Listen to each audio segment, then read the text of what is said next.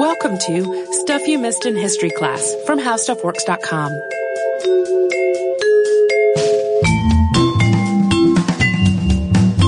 Hello and welcome to the podcast. I'm Tracy V. Wilson. And I'm Holly Fry.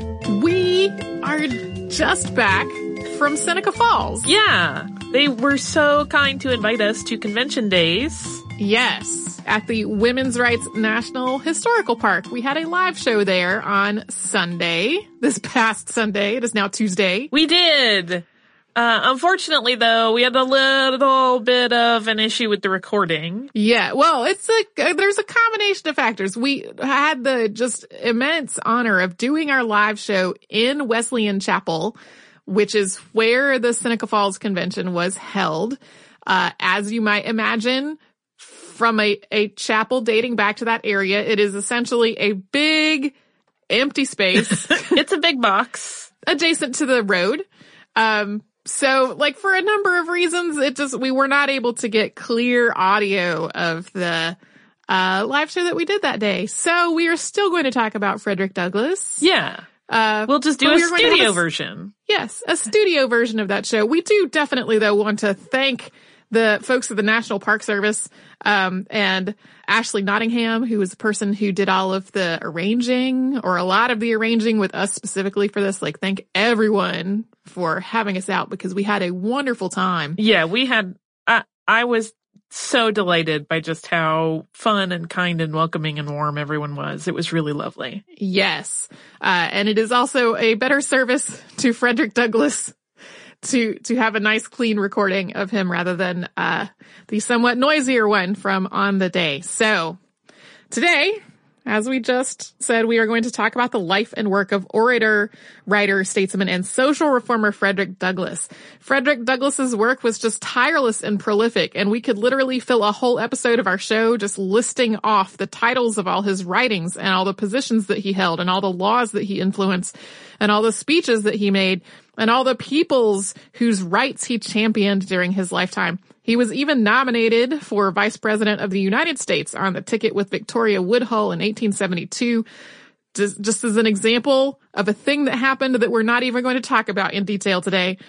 So our focus is really going to be on how his early life shaped the truly remarkable advocate that he became, and his work with the two primary causes that he campaigned the most for.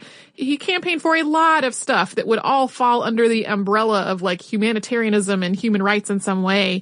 But the two biggest parts were the abolition of slavery and women's suffrage. Frederick Douglass was born Frederick Augustus Washington Bailey around February of 1818 in a region of Maryland's eastern shore known as Tuckahoe. He was enslaved from birth, and his exact birth date and place of birth are not known. His father was white, and although there was speculation that he may have been the owner or overseer of Douglass's mother, Harriet, his identity remains unknown as well. Douglass was separated from his mother while still a baby and sent to live with her parents, Betsy and Isaac Bailey.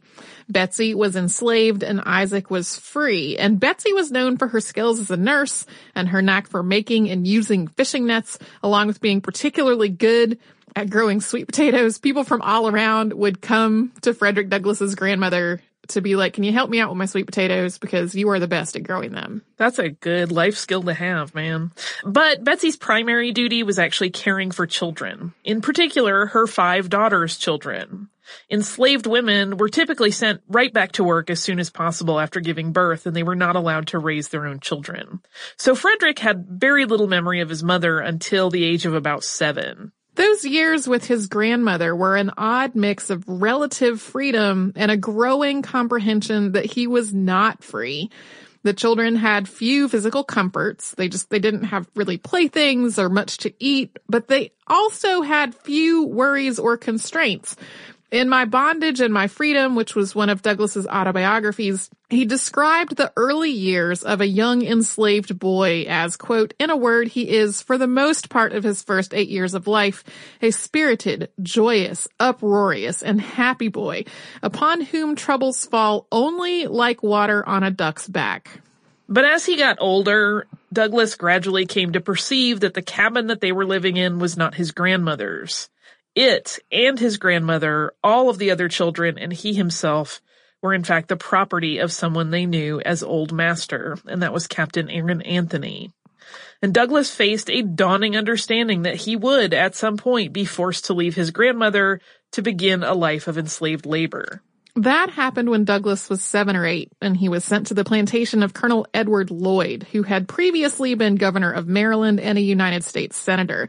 And there, a woman known as Aunt Katie was the one responsible for the children, including some of her own. So she was sort of an exception to the typical behavior that women were not allowed to raise their own children. Aunt Katie's treatment of the children was incredibly cruel, and Douglass often went hungry when she would give his share of food to her own children instead. And it was on Lloyd's plantation that Douglass got to see just a little more of his mother, who was a field hand on another plantation. Even then, however, he didn't see her very often at all, and she died when he was not yet 10 years old. After her death, Douglass learned that, quite unusually for a field hand, she had actually known how to read. And in later years, when racist commentators suggested that his skill with language probably came from his white father, he would insist that the credit should instead go to his mother. He still wasn't, at this point in his life, big enough to do field work. So while on Lloyd's plantation, Douglass did chores and errands, mainly for Lucretia Auld, who was Captain Anthony's married daughter. When Douglass was about 8, he was then hired out to another one of the Aulds, Hugh Auld, Lucretia's brother-in-law, who worked as a ship carpenter in Baltimore. Douglass would later describe this as, quote, one of the most interesting and fortunate events of my life. Not only was he removed from the cruelty and brutality of the plantation, but he was also introduced to Hugh's wife, Sophia. Apparently unaware that it was illegal, or that its illegality was a technique for controlling enslaved people, Sophia taught Frederick to read. Hugh Auld put a stop to these reading lessons as soon as he found out about them. But it was at this point too late to stop Douglass from learning how to read. And Frederick Douglass had already realized that literacy would be a key to finding his way to freedom. So when Sophia's reading lessons stopped, Douglass started trading his bread to white children that he would run into when he was out on the Aulds' errands. And he would do this in exchange for their teaching him a few words out of a Webster's spelling book. He also gradually saved enough money to buy another book, The Columbian Orator, and this was a collection of speeches and essays and poems that had come into use as a school book. It began with general instructions for speaking, and it included the work of men like George Washington, John Milton, Socrates, and Cicero. And this he read and reread, finding a piece called Dialogue Between a Master and Slave particularly compelling. And in that piece of writing, a master chastises his recaptured slave for having run away, and the slave, eloquently dissecting the inhumanity and injustice of slavery, convinces the master to free him. This is, to me, one of the most amazing things about Frederick Douglass. He was not just teaching himself to read by practicing, he was teaching himself rhetoric and how to make an argument and eloquence by studying this work. And the whole time that he was living in Baltimore, he continued teaching himself, eventually also using old copybooks and school books belonging to the Aulds' son in order to teach himself how to write. And as he got older, he started teaching other enslaved children he met to read as well. Baltimore was formative in other ways, too. Douglass first heard the word abolition while he was there, and he began to piece together that there was an abolitionist movement working to end slavery. He also became religious, worshiping at an African Methodist Episcopal church, while simultaneously coming to understand that the scriptures were being used to both justify slavery and to convince enslaved people that they should submit to it. He became increasingly aware of the hypocrisy of Christian slave owners who applied Christ's teachings only to white men while treating their enslaved workforce with severe cruelty. Frederick Douglass remained in Baltimore for about 7 years. At this point, there was a series of deaths within his owner's family, as well as some interfamily drama, and Thomas Auld demanded that he be returned to the plantation. Douglass only worked directly for Thomas Auld for about 9 months, though. He had become, in the eyes of his enslavers, a troublemaker. He tried to start a Sabbath school to teach other enslaved people, and he started standing up for himself and other people. So from Thomas Auld's point of view, Douglass had been ruined. So Thomas Auld hired Douglass out to a man named Edward Covey, who was a notorious slave breaker. So this is a man to whom slave owners would hire out their troublesome enslaved people for free so that he could train them. And in Douglass's words, quote, Mr. Covey could have under him the most fiery bloods of the neighborhood for the simple reward of returning them to their owners well broken.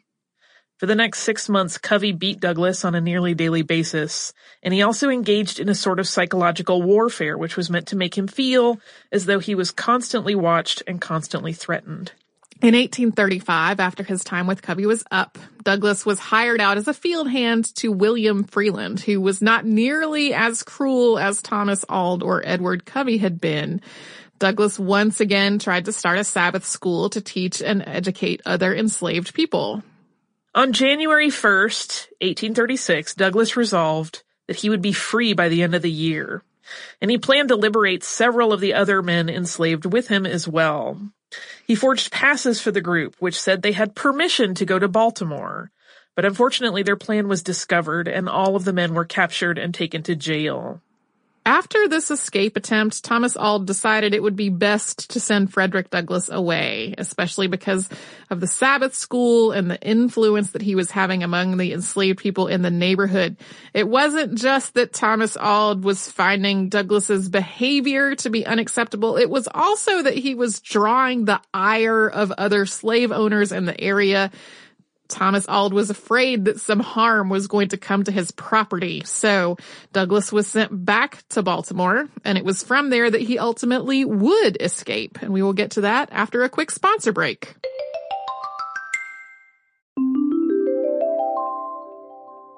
So back in Baltimore with Hugh and Sophie Auld, Frederick Douglass was first hired out to a shipyard, but after being attacked by a group of white laborers, which is something the authorities refused to investigate because no white witness would attest to it, he was allowed to seek out his own work. He would basically go and solicit work in places that he felt more safe working, and then he would turn over all of the pay that he earned to Hugh Auld at the end of each week. And eventually, Douglass asked for permission to hire himself out during his off hours. And this would allow him to keep the pay above and beyond what was due back to the Aulds, and it was viewed as a huge privilege. He secretly planned to save this pay in order to fund his escape. But his permission to hire his time was revoked after he attended a camp meeting one Saturday night instead of delivering his pay to Hugh Auld on schedule. This pushed Douglass's plans to escape into high gear. He was basically afraid that if he made any kind of wrong move, it was going to become even harder for him to escape. They would be keeping an even closer eye on him. At this point, he had met and fallen in love with a free black woman named Anna Murray. She secured a sailor's uniform for him and gave him some of her savings to fund the way. And then he traveled using identification papers that had been borrowed from a free black man.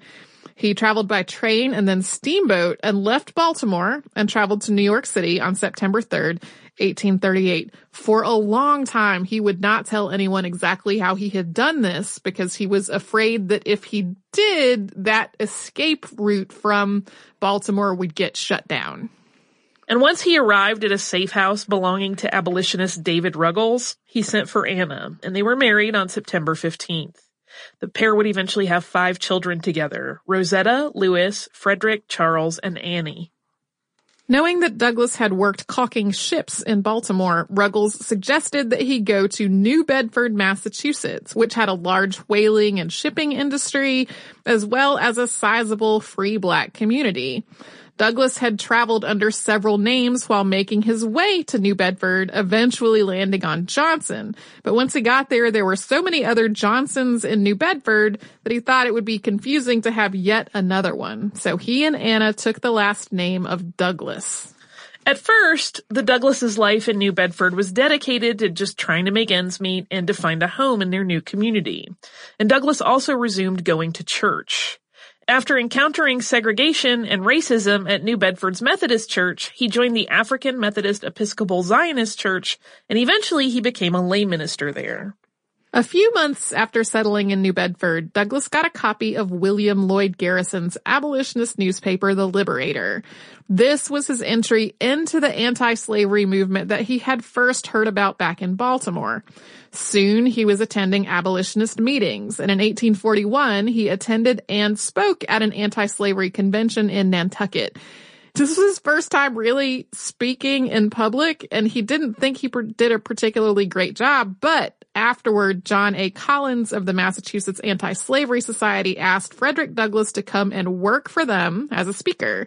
He began to travel around the North and Midwest speaking against slavery.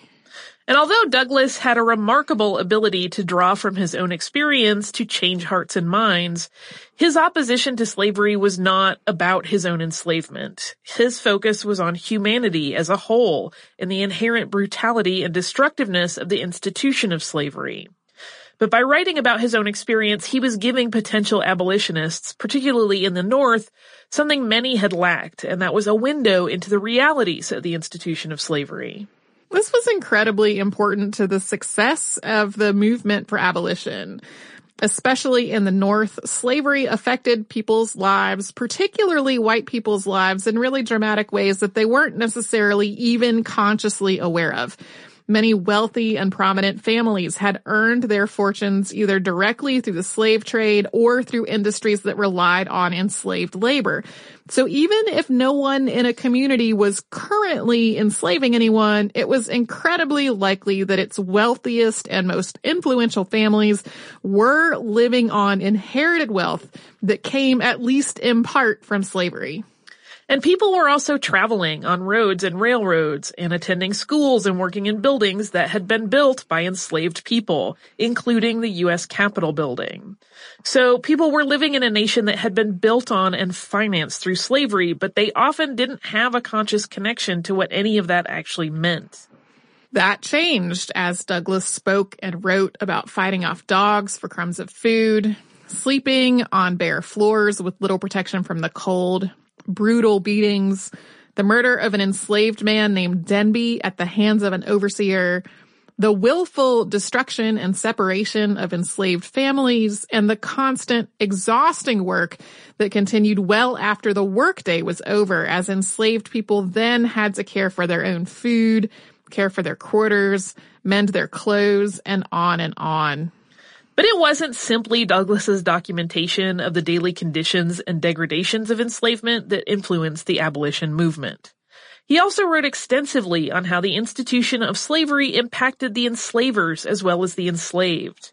By making enslaved people into a class that was supposedly less than human, enslavers were also corrupting their own humanity. These were all things that Douglass had experienced and learned and thought about during his years of enslavement, and he was particularly adept at putting them into words in a way that motivated readers and listeners to act. We should make clear he wasn't the only previously enslaved person that was writing and speaking about their own experience, but he did become particularly famous. In 1845, he published the first of 3 autobiographies, Narrative of the Life of Frederick Douglass, an American Slave, in part to debunk critics' claims that he was too eloquent to have ever really been a slave. And in it, he detailed the experiences that we talked about in the first part of our episode today, including naming who his owners had been. And that was a colossal risk. Under fugitive slave laws, he could be captured and returned to Maryland. And as his book became a bestseller, he left the country, sailing for Liverpool on August 16th of 1845. He arrived in Britain just before the start of the Great Famine in Ireland. As a side note, this was not the only time that Frederick Douglass would have to flee the country. He did again in 1859 after John Brown's raid on Harper's Ferry, after investigators found a letter that Douglass had written that could have led to his being named as a co-conspirator. Douglass, at that point, didn't return home until 1860 as the nation was careening towards civil war after learning that his daughter, Annie, had died at the age of 11. So jumping back to 1845, for nearly 2 years, Douglass traveled around the British Isles and spoke against slavery and for civil rights. And while he was there, British supporters raised the funds to purchase his freedom. Thomas Auld first sold him to Hugh Auld for the sum of $100, and Hugh released him from slavery on December 5th, 1846. Douglass returned to the United States the following year, and he and his family moved to Rochester, New York. Douglass received some criticism for allowing himself to be purchased, since to some it legitimized the institution that he was fighting against. They basically thought he was being complicit in the very thing that he was advocating to have abolished. But from Douglass's point of view, he had a calling and a duty to return to the United States and continue to fight slavery, something he would best be able to do if he was not simultaneously trying to evade capture or captured and returned south. Of course, the Civil War started in 1861, and by that point, Frederick Douglass was one of the most famous black men in the United States. Although the South was fighting the war in large part to protect and expand the institution of slavery, at first the North was fighting primarily to preserve the Union. Douglass became an outspoken advocate for making the abolition of slavery one of the Union's goals as well. And he also recruited for the Union Army, and 2 of his sons served in the 54th Massachusetts Volunteer Infantry.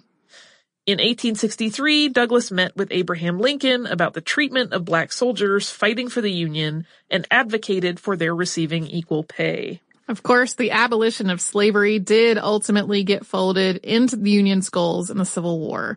And when the war was over, slavery was indeed abolished. Douglass then turned his attention to protecting the lives and civil rights of African Americans, including campaigning for the right to vote. He also encouraged abolitionist organizations to turn their attention to Native Americans, whose condition he called, quote, the saddest chapter in our history. Frederick Douglass never, looked at an accomplishment and then said, okay, we're done now. If the thing he had been campaigning for was successful, he would then find the next thing. Yeah. And after the war, he also held a number of social and political positions, including charge d'affaires for the Dominican Republic, minister, resident, and consul general to Haiti, and the recorder of deeds of the District of Columbia. He served as president of the Freedmen's Savings Bank, and he was on the board at Howard University. The list of accomplishments and appointments that he had goes on and on and on. It is quite lengthy. And even before the Civil War, Frederick Douglass had become a supporter of women's rights. And especially because we were originally giving this episode as a live show at convention days in celebration of the anniversary of the Seneca Falls Convention, made a lot of sense to spend a little more time on that, which we are going to do after another quick sponsor break.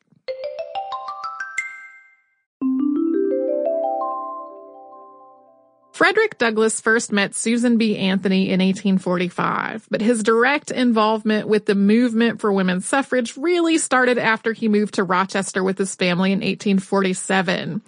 That December, he published his first issue of his newspaper, The North Star, which was one of several newspapers he would create and run during his lifetime. The North Star was printed with the motto, "Right is of no sex, truth is of no color. God is the Father of us all, and we are all brethren." And the Seneca Falls Convention began on July 19th of 1848, and Douglass was one of only 32 men out of about 300 attendees. Of these men, he was the only one who supported Elizabeth Cady Stanton's resolution that women be allowed to vote, and he seconded her motion that the right to vote be one of their resolutions. He was one of the signers of the Declaration of Sentiments. Another women's rights convention was held almost immediately in Rochester on August 2nd of 1848, and Lucretia Mott and Elizabeth Cady Stanton recommended that Douglass be made its chair. Although he ultimately wasn't, he did attend and speak at this convention as well, and both conventions were covered in the newspaper The North Star.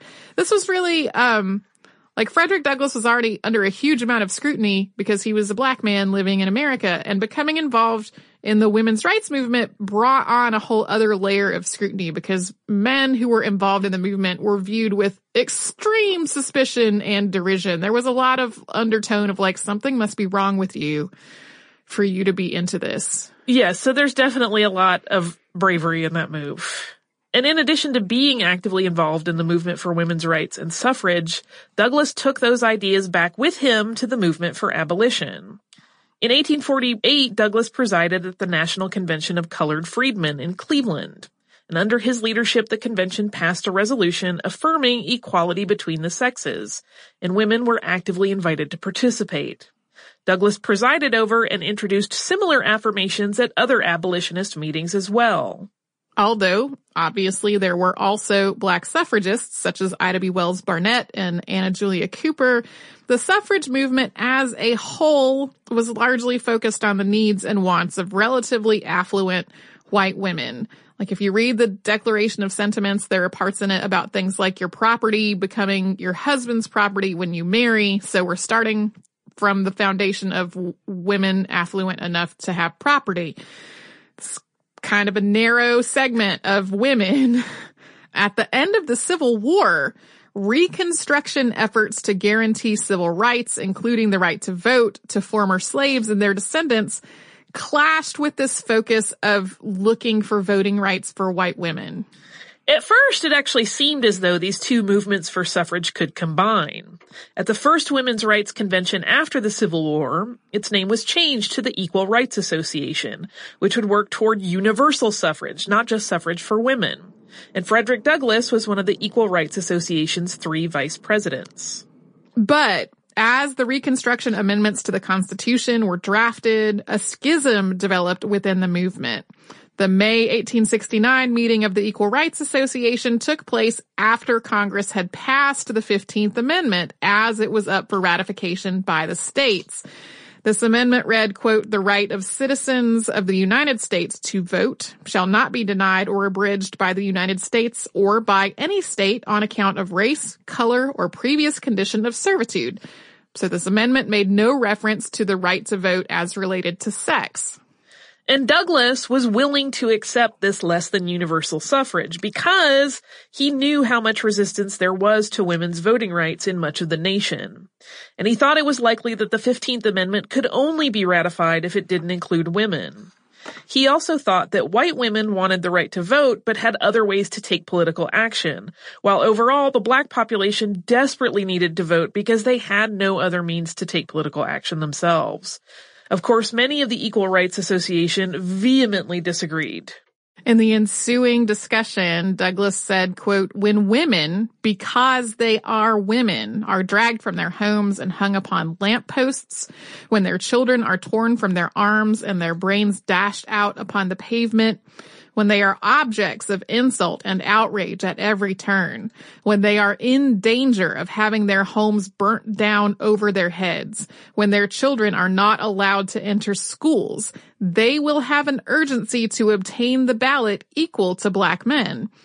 Someone from the audience then asked whether this was not also true of black women as well, and he answered, "Yes, yes, yes, it is true of the black woman, but not because she is a woman, but because she is black." So he was basically pointing out that, like, yes, it was right and important for women to have the right to vote, but the need was a lot more dire for black people to have the right to vote.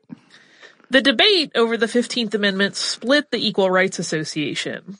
At the conclusion of the meeting, it was disbanded, with Susan B. Anthony and Elizabeth Cady Stanton forming the National Woman Suffrage Association to, once again, focus only on voting rights for women, even to the extent of directly opposing the 15th Amendment. Those who supported the 15th Amendment formed the American Woman Suffrage Association. We should also make it clear that this was not just an ideological dispute over the wording of the 15th Amendment and whether it included any references to sex or gender. There was also explicit racism at work, with Elizabeth Cady Stanton, for example, saying, quote, "What will we and our daughters suffer if these degraded black men are allowed to have the rights that would make them even worse than our Saxon fathers?" I also kept finding reference to a quote by Susan B. Anthony about how she would rather cut off her right arm than campaign for vote for black people before women. I couldn't find the original place where she purportedly said that, but it came up over and over. There were also elements of the suffrage movement who argued that women should have the right to vote because white women would help form a voting bloc that would help maintain white supremacy even if black people could also vote. And one such advocate of this was Henry B. Blackwell, husband of suffragist Lucy Stone. When the 15th Amendment was ratified on February 3rd, 1870, Frederick Douglass immediately began campaigning for a 16th Amendment to grant voting rights to women, and he would continue to advocate for women's suffrage for the rest of his life.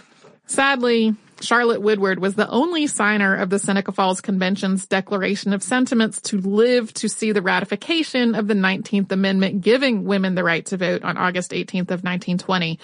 Apparently, because of her poor health, she never actually got to vote herself. But even then, the same racially discriminatory voting laws that had already been suppressing black men's right to vote since the end of Reconstruction just applied to black women as well.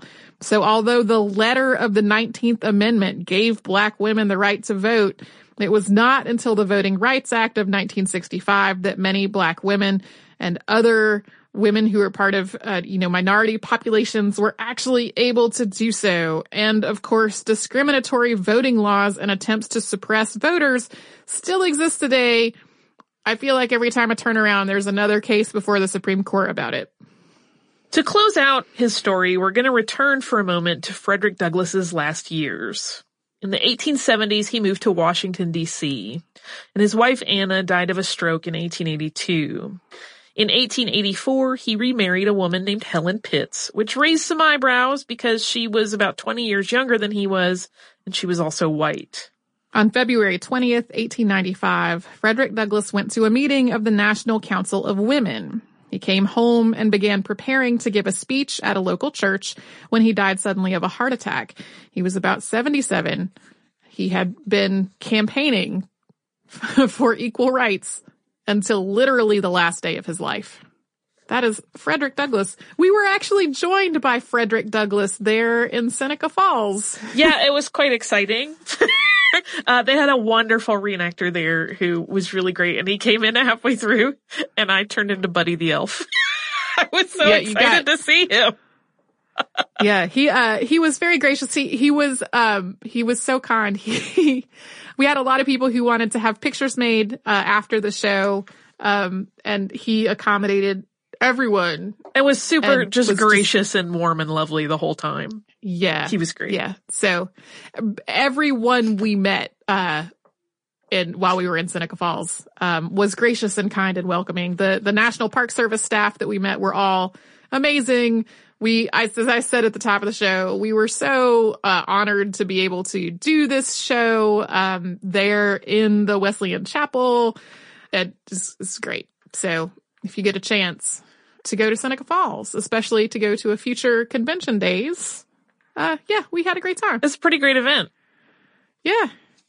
Sadly, we did not get to spend a ton of time in Seneca Falls. It was a very that was a quick turnaround trip. Yeah, it was a quick turnaround trip for both of us. And I also would like to thank my spouse for riding with me / driving the car all the way there and back.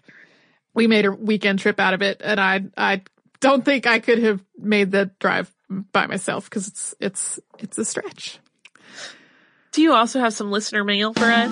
I sure do.